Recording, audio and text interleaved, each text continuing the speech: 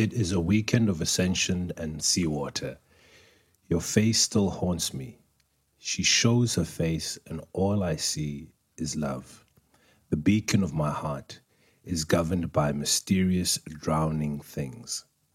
Even her laughing, serious, fighting, sonnet movements. Once there was an eastern frontier at the Eastern Cape. This is the coffee table. So, guys, we are joined today in studio. We're in Galvandale. We're not in studio. We're not in our normal location. We are joined by writer, poet, bloggist. She says she's into some cinema things. Novelist. A lady of many hats. Abigail George. Hi, Abby. Hi, dude. So, Good morning. good morning. Hi. It's actually morning, yes. Zomzi? Hey, Abigail, how are you? So, So, what I want to know is where are we with where you've been, what you're doing? That's my general vibe. Just tell us a little bit about yourself. Small introductions. a small introduction is I was born and raised in the northern areas. Mm-hmm. I'm particularly proud of my roots and where I come from. Yes. My dad's background is from Southend. My mother's actually from Johannesburg. Oh wow. But she came here on a trip, on a visit to her cousin, and that's how they met. And my dad fell immediately in love with her. Your dad's a pimp. romanticist. Your dad's a pimp, ne? He was like, that one. I'm bagging her. I don't know about that, but there are many ladies who got away and who still want him somehow, to have married them, to have made Okay. that decision. But he chose my mother. Okay. So you said South End. Were you part of the group of people that were relocated from South End? My parents were, and not my parents, my dad and his parents and his siblings were moved, forcibly removed, Right. due to the promulgation of the Group Areas Act. Okay. And during that, everybody knows that it was a brutal time. It was an evil regime, apartheid, and forcibly removed to this area. Yeah. Right. Wow. Okay. So, born, bred, currently being buttered In the northern areas. in the northern areas. So, how'd you get into writing? Well, I could say it's just a gift. It's a blessing. I've always, my mother she's a teacher. Okay. So it started with writing my name, starting with writing my letters. She taught me all of that before I went to school. And then she started speech and drama with a lady called Miss Marjorie Gilby. And Miss Marjorie Gilby came all the way from England. And she actually taught at Collegiate. Oh wow. Collegiate Primary, which is a school my sister went to. Very nostalgic for me because I went to collegiate as well, Vermont High School. Yeah. And so Miss Marjorie Gilby, so I went to speech and drama lessons. She started me very, very young. I was 4 and a half, and I was the only colored girl there. Everybody was white. Wow.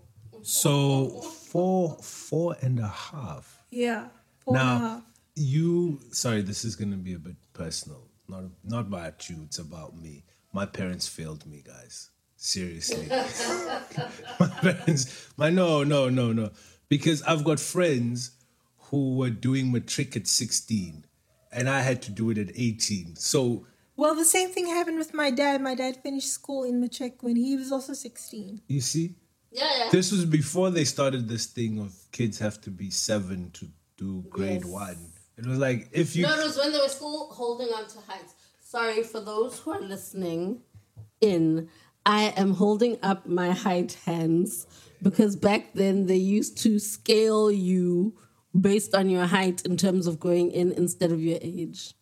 So if you were slightly taller than 5, at 5, then you would go into school. Hence those who finished earlier. And some of them, it was generally because they were really, really smart. That's a madness. No, guys, that's like genetics, bro. People are tall and people are short. Now you're basing my intelligence based on my height? Yeah, that's what they used to do. Like, Bantu education used to do that to a lot of us. Well, okay, I didn't go to any. I did actually creche in Corsten. And I didn't do in New Brighton. I came to Corsten at a creche, at an Anglican school creche. Okay. In Corsten. And then I moved to Alpha, where I actually met Abigail and Abigail's family because I was at Alpha. Okay. And it feels very full circle for me because I feel like I've come home for this interview. That's true. That's a great way to put it. Yes, I've come home for this interview because I've spent most of my younger afternoons in life in this house. And there's a great separation, I think, between the northern areas and Ekasi. Okay. Yeah. There's a great separation. I mean, still to this day, I would say that there's a lot of separation. Right. And people don't really know each other. Yes. Okay, I'm going to go slightly left because this is not where this conversation was meant to go, but we're here now. So anyways, there's a thing that Vusi Temgwayo said in one of these short clips of his that I've seen, and it's like, apartheid won. The whole thing of separating people still stands till this day. Yeah, to this day. You know, we from Ekasi to here, the distance is probably less than 20 Ks. Mm-hmm. Yeah. But it could be 20 countries away. Exactly. It's 20 countries away it's 20 Ks away in regards to mind mentality. Yeah. But the physicality and the reality is it's so much closer. And it's again the thing about borders. We've created borders with a people that didn't have that for themselves and in thinking of each other. And those things have been entrenched. And it's not necessarily just apartheid. It's the idea of what colonialism did. I mean, I've forgotten the guy, but there's a British guy, soldier or somebody who came, I think it was still in the it was either 1600 or the 1800s. And he has a thing that he says, in British Kaffraria, I've never met a people so organized. And if we were, basically what he says, he's writing back to the Queen, telling her about what he's found. And he says the only way we'd be able to generally remove these people is if we remove them from the systems that they have. And that's what they did. No, definitely. This is not the direction. This is not, anyways, we had civilization before they came. Yes, that's true. They came and installed something else. Yes. And then called it civilization. But anyways, let's try and veer back to where we are. So, yes, growing up in the northern areas, what was that like? My parents tried to shelter us. I mean, they sheltered and protected us. Right. Like anything, because apartheid was brutal. It was a brutal regime. It was evil. I was speaking to my dad yesterday, and I was going over this memory that I had. He took us out one Saturday afternoon. The whole family was in the car. My brother and sister were sitting next to me on the back seat, and he goes to this restaurant, and they prepare the food and everything. And then we're sitting in the car at the beach, and I'm coming back to what we were talking about before. But this is so heavily entrenched in my mind. Yeah. It's like on the blueprint of my consciousness. I've never forgotten this. And I said, there was a swing next to the car. And then I said, Dad, can't I go and swing? And he said, no, you can't get out of the car. Because there was a sign that said, Blacks not allowed. yeah, blacks not allowed. No colors, only non-Europeans. I don't know, they were still using that. Europeans. Only Europeans. And then he said, Abigail, if you get out of the car, I could be arrested. And then I just went silent, and the food turned into like this paste. I was just chewing like a machine, basically. I couldn't understand. I couldn't get my head around that. But that was just one of the memories that I have. But I have others as well. My mother was an incredible influence in my life. She bought me my first typewriter. She typed out my first manuscript. I think I was 12, and I really, I wanted to submit this poetry manuscript to a competition, to a national competition. Okay. And it didn't place, of course, but just the love and the affection. And I think to this day, although it's a difficult mother-daughter relationship, it's strained. It's a strained its own mother. dynamics. Yes, it's got its own dynamics. Yes. But she's always been my champion. She's Yes. always believed in me. She says, "Write, Abigail, write." You know, she's basically always been there for me, my inspiration. Okay. Earlier, before we started recording, had a smaller conversation. And you said you started writing at age 8. Yes, at 8. I can't even remember what I was doing at age 8. It happened. You're a bit of a weird one. No. Hold on. Kuhle, I'm talking to the other people around us. Yes. Kuhle, what were you doing at 8? Well, my age wasn't that long ago. That's And I don't remember what I was doing at the age. Amen. You walked right into that one. No, it's not walking into it. It's just, for me, I when I heard that, I was like, wow. I love that for you, right? I love it for you because there's this narrative or trope or whatever you want to, whatever adjective you want to use about people finding their calling at a young age. Yeah. You know? But it comes at its own price, you know, because there was a lot of, I think, loneliness in childhood. Okay. And when you're a lonely child, you often feel like the outcast or the outsider, and you have to make up for it.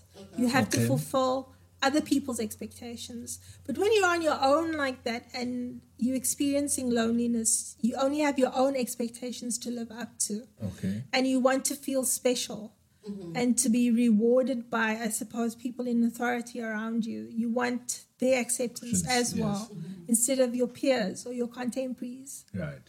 Yeah. So this reminds me of a conversation I was having yesterday about being the smartest person, like amongst your peers, for example, right? I'm not saying that's the thing here, but I need to do a quick ad break. Sorry. back to my thoughts. We'll come back to this thought. We're going to play you Mango Groove, Special Star, backed up by Lady Smith, Black Mambazo, and Dolly Parton. And I'm just trying to remember. Peace Train. Wow, thanks, dude. It's Peace Train. But that's fine.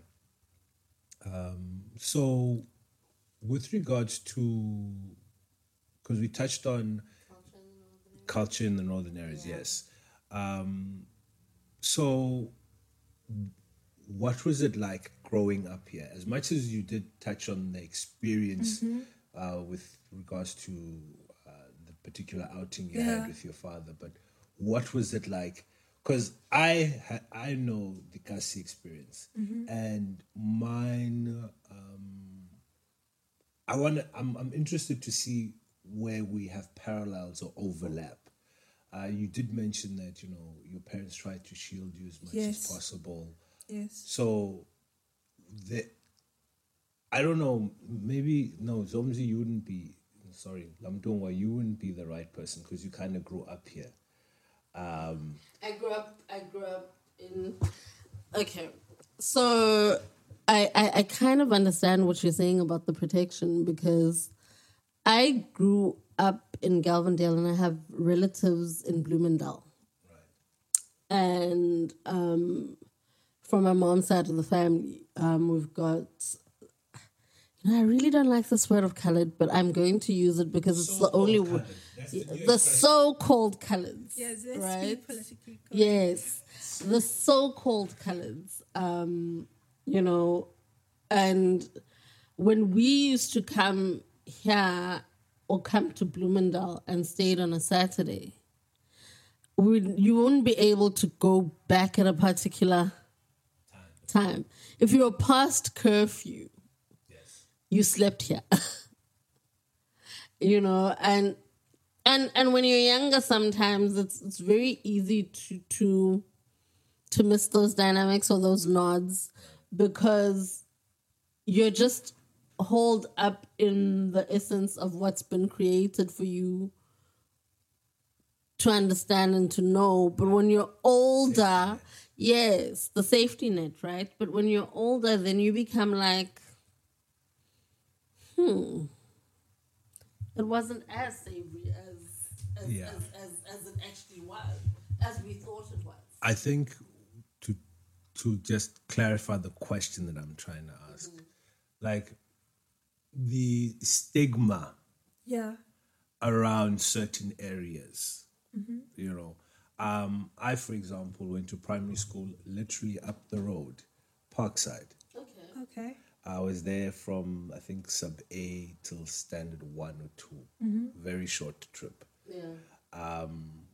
But there's that, as I said, stigma or bad publicity around the northern areas being dangerous. You actually bringing up another stigma for me that I've experienced in my own life, that my dad has experienced with regards to mental health. Right. Because often when you're an isolated kid or you experience loneliness, you also experience a kind of depression. Right. When you're not accepted by your peers and your contemporaries. So when my dad graduated at Rhodes, he actually met Mr. Zimkulu Fatman, a clinical psychologist from, I think he stays in Kodesi with his family. And my father decided that he would be his therapist, Mr. Zimkulu Fatman. So there was always this openness and this honesty in the house about who we'd be friends with at school. Right. There wasn't any, don't play with that kid and the K word and all of that. So my dad gave that to us. And I don't think that a lot of parents allow that leeway with their children. I'm not sure if it's still happening today. You have nieces and things. I have too, but I've got a lot. I've got one coming. I've got a lot of those kids. But I think what I'm going to touch on is we've got a lot of friends in Galvandale, Galvin Park, in the area. I mean, our doctor was Dr. Daniels, who doesn't live too far from here.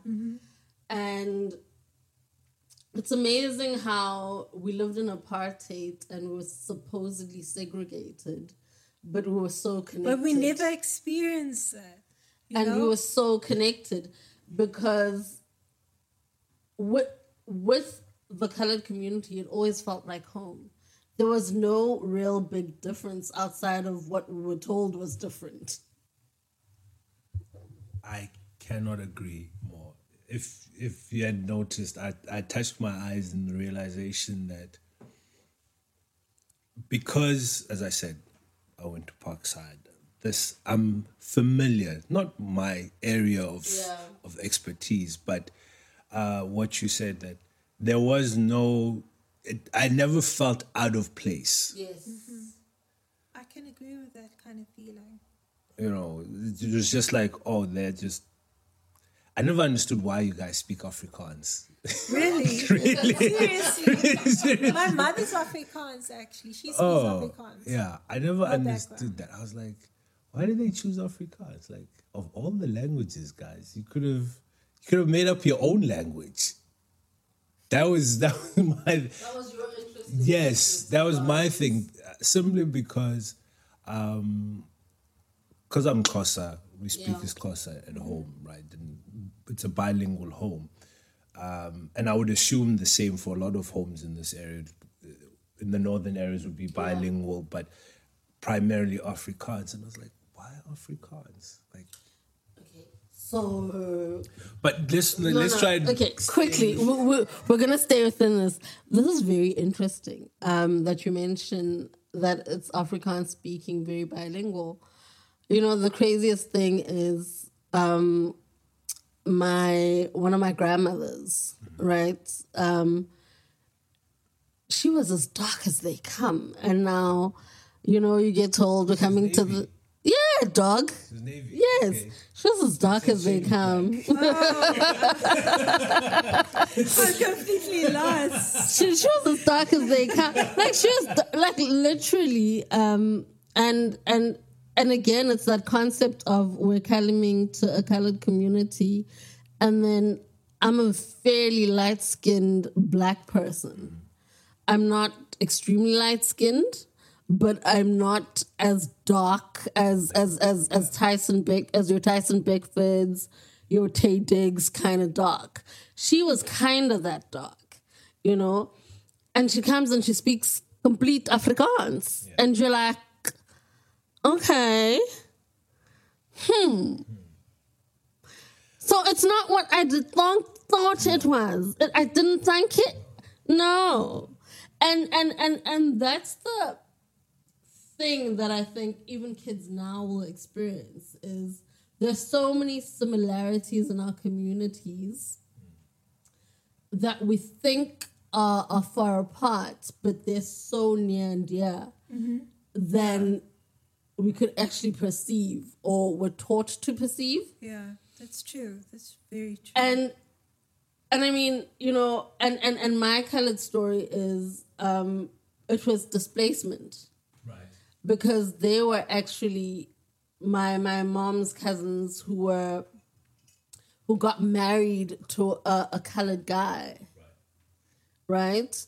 And she was Xhosa, or they were Ngamazocho. Okay. But she's grown up here, and her kids don't speak an ounce of isiXhosa. Interesting. You know? And a lot of those communities, and I mean, I speak to a cousin of mine who's now living in Joburg, who grew up in Bloemendal, and who's now doing his migration back into being African because their mom's family, Ngogambu, right? And, well, the grandmother was related to my mom's people. And he's saying it's interesting because I have dreams and I'm black. And there are things that I'm receiving from that side that I now need to pay attention to as a male child in a space where I identify as black, but in apartheid times, colored people didn't necessarily have to identify as black. I have a question for Abby. I have a question for you on this, what you just said. So we said the current politically correct phrase is so-called colored. How do colored people perceive themselves? That's a very interesting question. That's a good question. Because I believe most of the time, a lot of young kids have a fractured identity of who they are. Right. They don't know where they come from. And it's like Zomzi said, this displacement theory or displacement kind of syndrome, you know, who am I? Right. Where did I come from? And then usually they'll say, some of my ancestors were Scottish, or some of my ancestors, like for my example, my dad's, his grandfather came from St. Helena Island. Okay. And that meant that they were slave stock. Okay. Of slave stock. So there was intermarriages on the island. So if you go to the island today, you will actually come across a lot of Georges on the island. Okay. And they are white. Mm-hmm.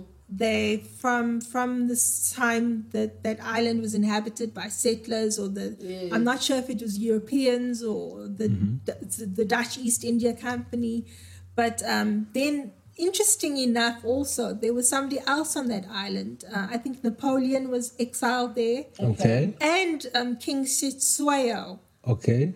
So there's a lot of history on that island. There's a lot of history on that island. Yes. There's a lot of like an open discussion on who are you related to, or where does your lineage come from? Who you descended from? King Shetsueo, or are you related to perhaps Napoleon or madness? Yeah. So that being said, that island would probably be the closest thing to representing the colored community. Yes. The colored community. Trying to identify itself. Yeah, that fractured identity, that broken kind of identity that you have inside you, the broken psyche that you have, who, what, where, how, and your conception and how you came to be and your personality, what you think about, your intellectualism, and generally speaking. Do you think that on this topic has, as well as the colored experience, has shaped or impacted how you write? It has.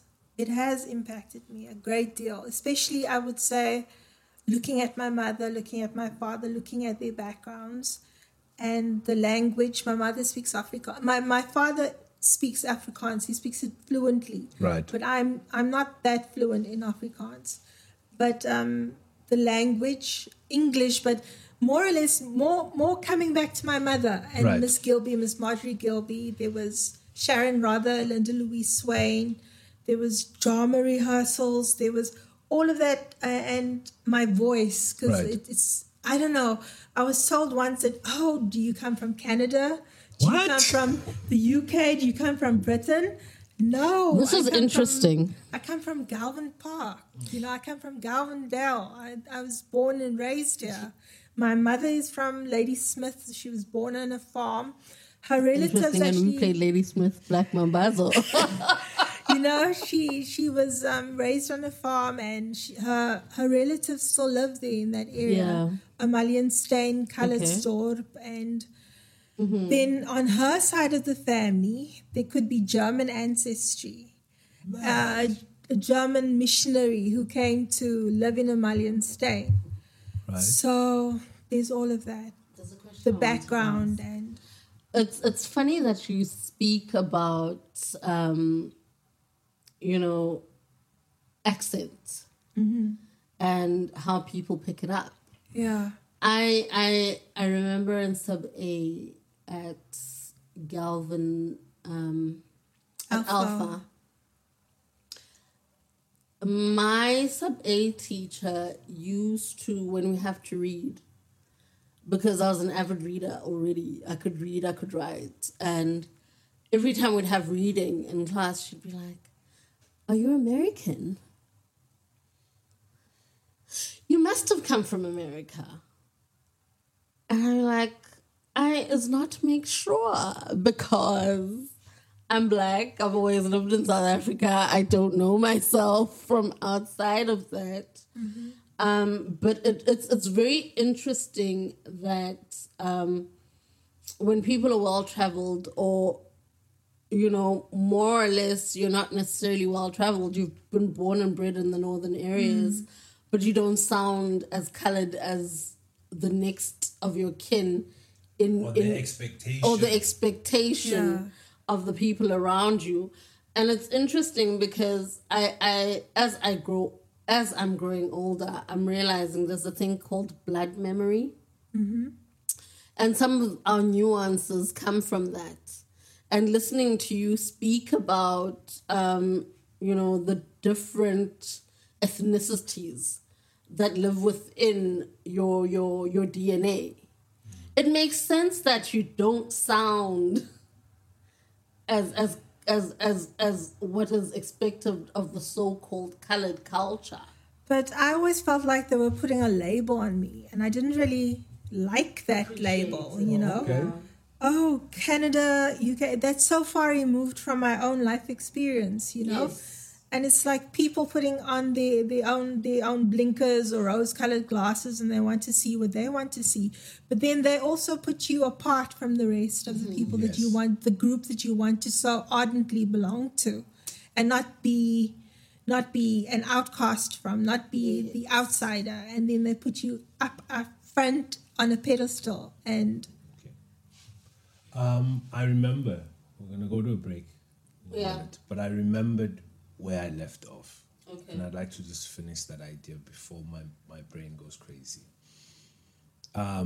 So being, and it came up while you were speaking about how people will view you in rose-colored glasses and whatnot. I was going to say something about being the smartest person in the room, or perceived Yes, I remember you were saying as that. the smartest person in the room. The unfortunate thing about that is it makes connecting with other people tricky. yes, yeah, most definitely. At certain points, it makes it difficult, but it definitely makes it tricky because, again, how you sound, and I speak from personal experience, how I sound speaking English. There are certain people that are just enamored by my voice and my articulation, and they're not hearing what I'm saying. They just love the way it flows. And then there's that assumption or whatever that, you must be super smart. It's like, you're just an average person. I think my dad also got that from his travels, because he studied at London University. Right. He traveled over the continent. He had that opportunity. Where else?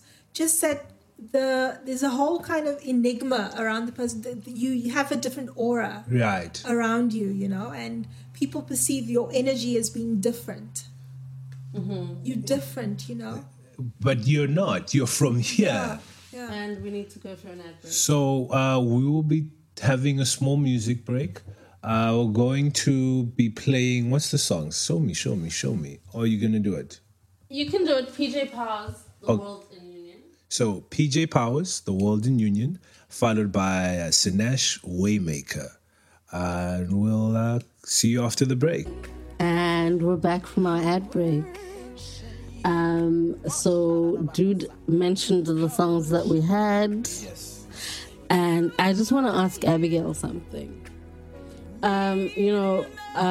With your dad's history and your dad also being an educator, you mentioned earlier that your mom was a teacher, but strangely enough, I didn't hear you talk about your dad being a school principal and how that impacted you and the arts and just small kind of background. Okay.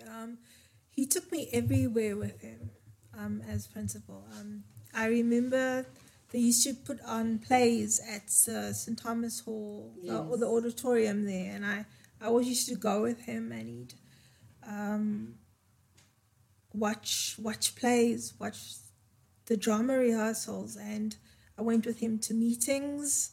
I went with him when he I went with him just everywhere. Okay.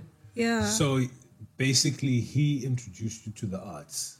He not in so many words. I would say my mother introduced me to the arts, and my dad. I would say half. The love. Yes, he perpetuated the love. That's perfectly said. Yeah. Okay. So you did mention earlier that this was off camera. We weren't. This was during the ad break. You mentioned that your dad was published in a book about... Yes, he did that. He wrote a trilogy. A trilogy? Yeah. Southend as we knew it, Southend the Aftermath, and Southend the Workbook. Okay. But unfortunately, it's been really difficult to get it into the curriculum. Okay. So, wait. I thought this was just... Maybe me. I thought it was just like a book. No. A coffee table book. a young Jay to read, not like curriculum, school-wise. Well, he wanted to. He tried to do that, but unfortunately, there's so much red tape. There's so much red tape surrounding that. Wow. So this is an ongoing thing. Well, we are actually, me and my brother, putting together a biography of his and his memoirs. An autobiography, right? Typing it up and putting together pictures of his archives from childhood and his school days and graduation pictures. It's actually quite wonderful to note the artistic line in your family and more the writing. And I love how your brother, there's a tapestry of involvement as well with your brother. Yeah. In terms of this love of archiving. I think that's what I'm going to call it. It's a love of archiving. Possibly. Is your brother a writer by any chance? He does write. I've been wanting him to get together for him to put together all his life experience in one book. He does have a journal. Okay. And he does write poetry. I shouldn't be saying that, but he does. So you just dropped the secret on Ambrose. On and off. Ambrose is named after his dad. It's the most interesting thing. I've known these people all my life, right? The dad's name is Ambrose George. The son is Ambrose Jr. There's Abigail and Ambrose. Abigail is the only one that didn't have a niece or Ambro in it, but they're all an A. What's your mom's name, by the way? Her name is Gerda. She's Afrikaans. Her mother gave her that name. Yeah. Okay, so what was the story behind you guys all being named with an A? There's no story behind that. I think Abigail means father's joy, and I think when they had the second daughter, then they decided to put the name with Ambro. I don't know if my mother was expecting a boy. Okay. And then they just changed the last part of the name. To make it sound girl-ish. Yeah. Sounds like a very black thing to do. No. So darky. No, it's actually it's not. It's a human thing. No, it's very Afrikaans. Very Afrikaans. And I'll say this because there's this, I've come across a trend where they do these combos of mom, dad's name. There's a kid from a former colleague of mine. Her name is Monique, and I forgot what the father's name is, but the combination of that name is Monray. Oh, okay. Yeah, they do that. It's actually quite popular. Yes. To take the name from the father and the mother and mash it together. It's a love thing. Yes. Yeah. So their son's name is Monray. The combination of these two people. I'm telling you. Wow. Two-piece. Just a quick one. We're going to take a quick ad break and we're going to play you I Love You Daddy by Ricardo and Angel Tongue by Nia Now. Okay, and we're back. So we're still with Abigail George. One thing we forgot to do, guys, is yes. I don't know how we got so far into the show without mentioning it. But as you guys who do listen in know, we are sponsored by the Big Bag Blend, which is the big bag in the front. Coffee, delicious. Definitely support. It is a local PE brand. You'll find on our social pages. We'll give you links to the Big Bag Blend. Once on YouTube, it will be in the description below. Now, and back we're in a family home. Yes, we are in Galvindale in Miss Abigail's. Is it My Ms.? parents. Is it It's Ms.? Miss. Okay, Miss Abigail's home. Now, And we've been provided with great. yes, no, the hospitality has been off the charts. It's been bananas. Oh, Kushe's happy. Kushe's making a come in, guys. He is our sound desk, and Kushe loves the grub. Every week, we've got to try and find and do something that's going to keep him extremely happy and constantly here. And as usual, Asanda Latla has as our Curated artistic artistic curator. He makes everything look pretty so that we can do what we do in a beautiful setting. Oh, and for those who are watching, we've got a couple of books by Abigail. I'm not sure.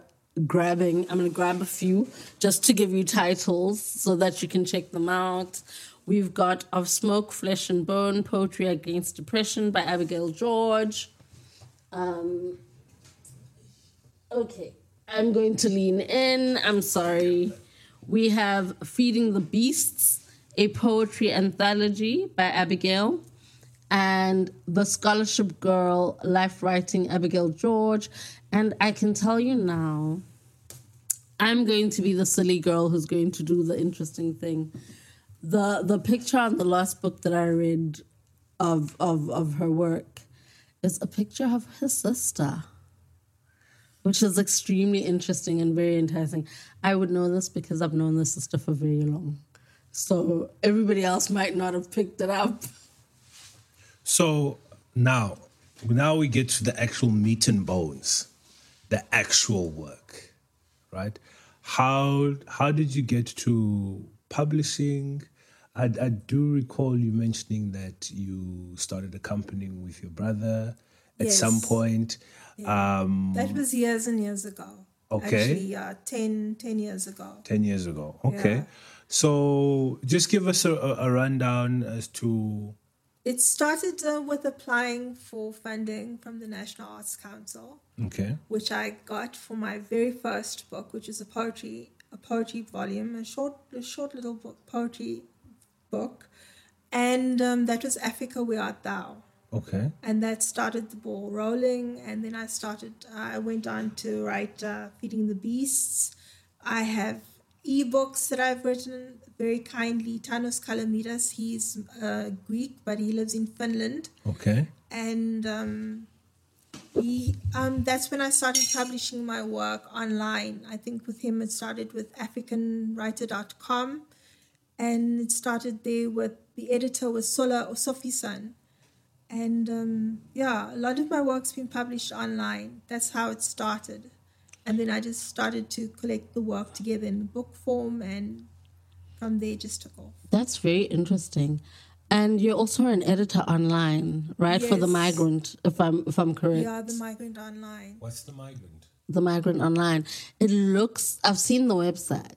It looks like a newspaper, but I think it's also some form of a blog. Not a blog. It's more of a newspaper, More of a magazine, newspaper, online magazine. magazine. Okay. Yeah.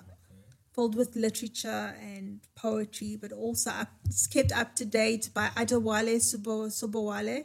He lives now in Canada. He's based in Canada. He lives and works there.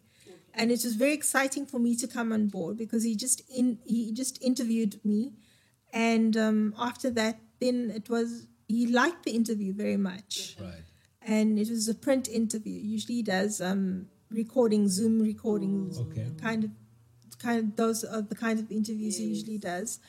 And then he asked me if I wanted to be editor, and I said yes. And we've been going. This is the second year, Okay. not even into the second year, but it's the second year that I've been editor. So I want to say something. In the middle of what you were saying, I'm like, we're sitting with big people here. You're a big person, right? You just play small. Yeah? No, I don't know. She's definitely not a big fish in a small pond. Yeah, you're big people. You're a very humble soul. But as you are saying, unpacking the things you do, I'm like, wow. Like, I shouldn't. I don't know. I don't want to forget anybody to thank. I have so many people to be thankful for. right. You know, I'm so grateful to the universe for allowing me to be a writer, to God, and I consider it a considerable gift, Right. and a blessing. Right. So you did mention, and I did touch on it, I think, at the beginning of my intro, saying you do blogs, novels, and but you did mention about film. Yeah, that's just a recent thing. I did study film at the Newtown Film and Television School. That was ages and ages ago. Right. But then I started thinking, why not? Why not write a screenplay? Why not pursue that again? And my ideas and my dreams and my goals were different. I was in my 20s and when I was accepted. And then I came home and then I just started writing after that. And I just forgot the idea about being a producer and a director. Yeah. And actually, when I was at the film school, the head of the film department said, no, rather you're going to choose one occupation. You're not going to do. I mean, it's. What is it with people in I don't want to say positions of power, but people who teach? I was at film school. I did performance.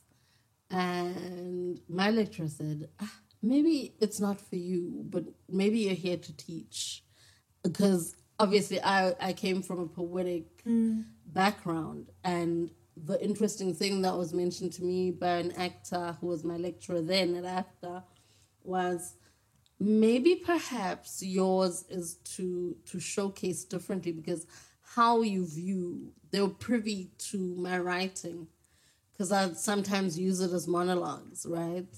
And they're like, the way you view the world is why you're here, which looking back, I understand it, but also you come full circle, and more than anything, you can do film school for however many years and graduate and not necessarily go into the industry and deviate.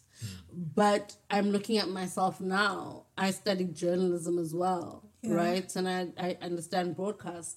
And it's years later that I'm venturing into radio/podcast, which is coming full circle, which is what I feel when you were speaking about it for yourself is what you're doing. Mm-hmm. Because at that time, I wasn't even thinking about writing books, being a novelist, being a poet. Right. It never even crossed my mind. Yeah. I was going to say one thing on the pick one part, because that's where you left off, right? And for me, the one thing I wanted to say that people sometimes unintentionally put their own limitations, they project it onto the people, yes. Yeah. Because I remember I came across something where this guy says, you can do everything. You can't do it all at once, but you can, set aside 6 months to do this, a year to do that. And then in totality, you've done it, all of the things that you wanted to do. Yeah.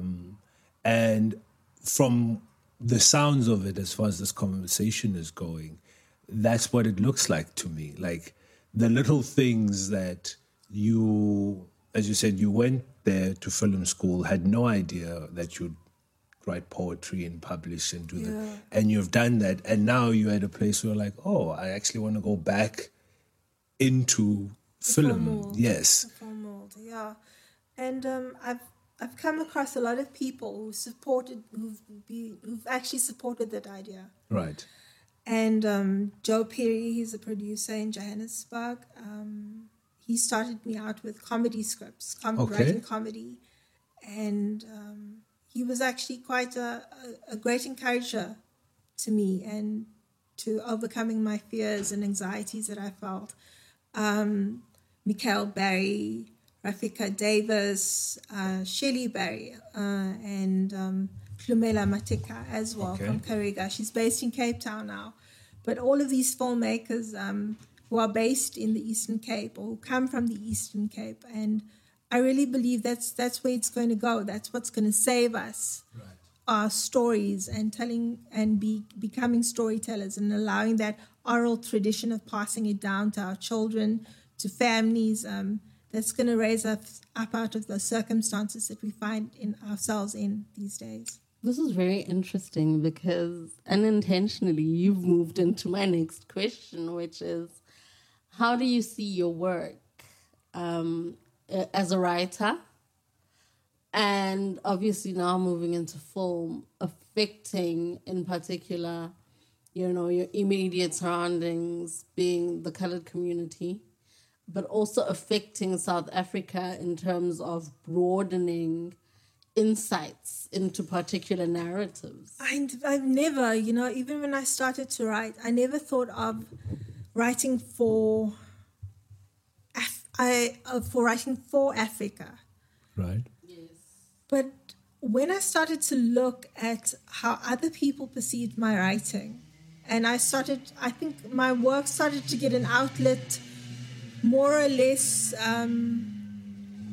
from Europe and from the States and from the UK, from all of those places. People who I thought were very far removed from me, but then I understood and I learned that people want to hear stories from Africa. They want to know about what is happening on the African continent, what the South African experience is like post-apartheid era, post-COVID era.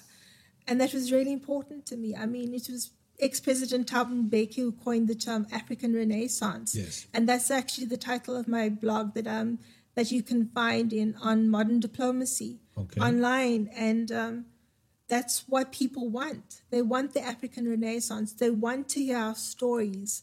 And we have to just keep on doing that. Keep on bringing it to the world stage. Okay. I want to add, but I still have a question I want to ask, so I'll try and do both. Okay. So with regards to the published work that we have here, people that might be interested in getting a copy, whether it be a digital ebook or an actual hard copy, how do they go about that? That's a very difficult. That I can answer that question, but the first 3 books of mine were published by my brother through Drumbeat Media. That's Africa, Where Art Thou, Feeding the Beasts, and Winter in Johannesburg. Okay. And those are all available they were published on CreateSpace, the Kindle format. Okay. On Amazon. Unfortunately, they're out of print. Okay. But it's a digital copy. I'm like, out of print, but So what you're effectively telling us is that for those of us who literally want like a hard copy, we're unable to get those. Okay. Yeah, and then but we can. Okay, so can I just coax you into maybe perhaps getting us a reprint somewhat, even if it's small batches? Yeah, I could look into that for you. Okay. I could look into that for you, definitely. So you've heard it first on the coffee table, guys, that maybe perhaps in the near future we'll get the physical books. But it's interesting to note in the land of the times, we've been, the last couple of shows, we've been talking to people who are never writers ever, but started writing on Facebook, social media platforms. And we were talking about, and it's amazing how now writers who prefer the texture of books have to move to digital. Yeah, there's no way you can compete. I beg to differ. I think that writers should look into traditional publishing. Okay. I tried doing that and I succeeded. I wrote a book called Letter to Petya Dubarova. It was a book about a poet writing to a poet, but a poet writing to a dead poet. Petya Dubarova really lived an iconic life. She was a Bulgarian poet. Okay. And she committed suicide actually when she was 16. So there's again themes coming from my own life of mental wellness and depression and mental illness and depression. And the necessity to speak and I guess we constantly have to remember that although people are gifted, they're also triggered and troubled. Personally. Yeah, we're all... I don't agree. Yes, you might not agree. I have my own thoughts. No, you'll add your thoughts. But where I'm going with this thought and conversation is we've also always got to remember that people are human first. Yes. And we've all got our experiences. And in our interactions with each other, we should try to be kinder, more reciprocal or recipient or... Definitely. I'm trying to find, there's a particular word that I want, but I'm not finding it. But we need to be in a space of receiving people as they are and not who we expect them to be. And also trying to get outside of ourselves in terms of what things should be like or who people should be and receive people as they come. Yeah. I was going to say, your closing statement saved your opening line. Yes. Right? Because I was going to say, for me, I've always believed that there's a thin line between genius and madness. And the problem is when people are gifted in any particular way, how they're treated is the biggest problem. More than the gift itself. Yeah. You know, because what can happen is you can be a child that is musically gifted in a non-musical household, and you become the black sheep, the pariah, because of this thing. Yeah. Because like coming back to the outsider part, coming back to the black sheep part, coming back to not fitting in. yes. Not you know, feeling like you belong. belong, yes. And that is not something one would innately choose for themselves. No, you're right there. You're very right. You know, and unfortunately, sometimes the environment itself can be conducive, but there are certain elements about it that aren't the best for whatever reason. And this is, I think it's part of the human condition. We all have our internal issues and battles and we struggle with that. And sometimes they bleed into other people unnecessarily. That narrative. Yes. So one of the last questions that I have is... Before you walk into that. Okay. I would like to go to an ad break. Well, it's mandatory that we sell you. We're on XA Radio. And our ad break is what's moving us into the ad break. Today I'm a mess. No. But it's okay. We're going into Focalistic, Tsela Tsenyane, and then Cat and the King's Memory. Okay, so we're back from our break. That was, what was that song? It was Memory. Memory by what is it gonna? Something in Kings. Cat and the Kings. Cat and the Kings. Wow, see, Yes. No, not necessarily bad. The thing is, and Focalistic. The thing is, when we curate the music for the show, it is specific to whomever we're talking to. So some of the music I never heard a day in my life. I'm like, who is this? So it is. And this is the most. I want you to know. Like, I think this is our most wide selection of and vast of music. Like, it's very. I don't want to say it's eclectic because it's not eclectic, but it's very. It's different. Oh, that's from all The over. musical choice, all over yes. the place. Yes. I think it comes from the film work I did when I was a Okay. student, and we had to listen. One project we were given was to do to put theme music to a piece of film. Yes. And I've always been listening to music, and most of the music, some of it comes from my sister's background because she loved music. Oh. And that was the advent of MTV. I mean, when it was introduced in South African television. Oh, that's lovely. Thank you so much for this because we do want to try. We theme every week.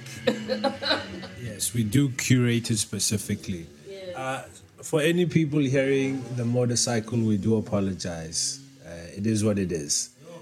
Our sound person is not happy. But wrapping up today's lovely conversation, I just have two things to ask of you, Miss Abigail. What advice would you give any aspiring artists, writer, poetry? Always believe in yourself. Always believe in yourself and stay true to who you are as a person. You are unique, you are original, you are special, and people want to hear your stories. Never forget that. People really want to hear your stories. They want to know who you are, not the persona. They want to know the private person, the person Right. that, yeah. Okay. And in closing, where can We get your book. get your books? Do you have anything up and coming? Up and coming is a poetry anthology called Young Galaxies, Right.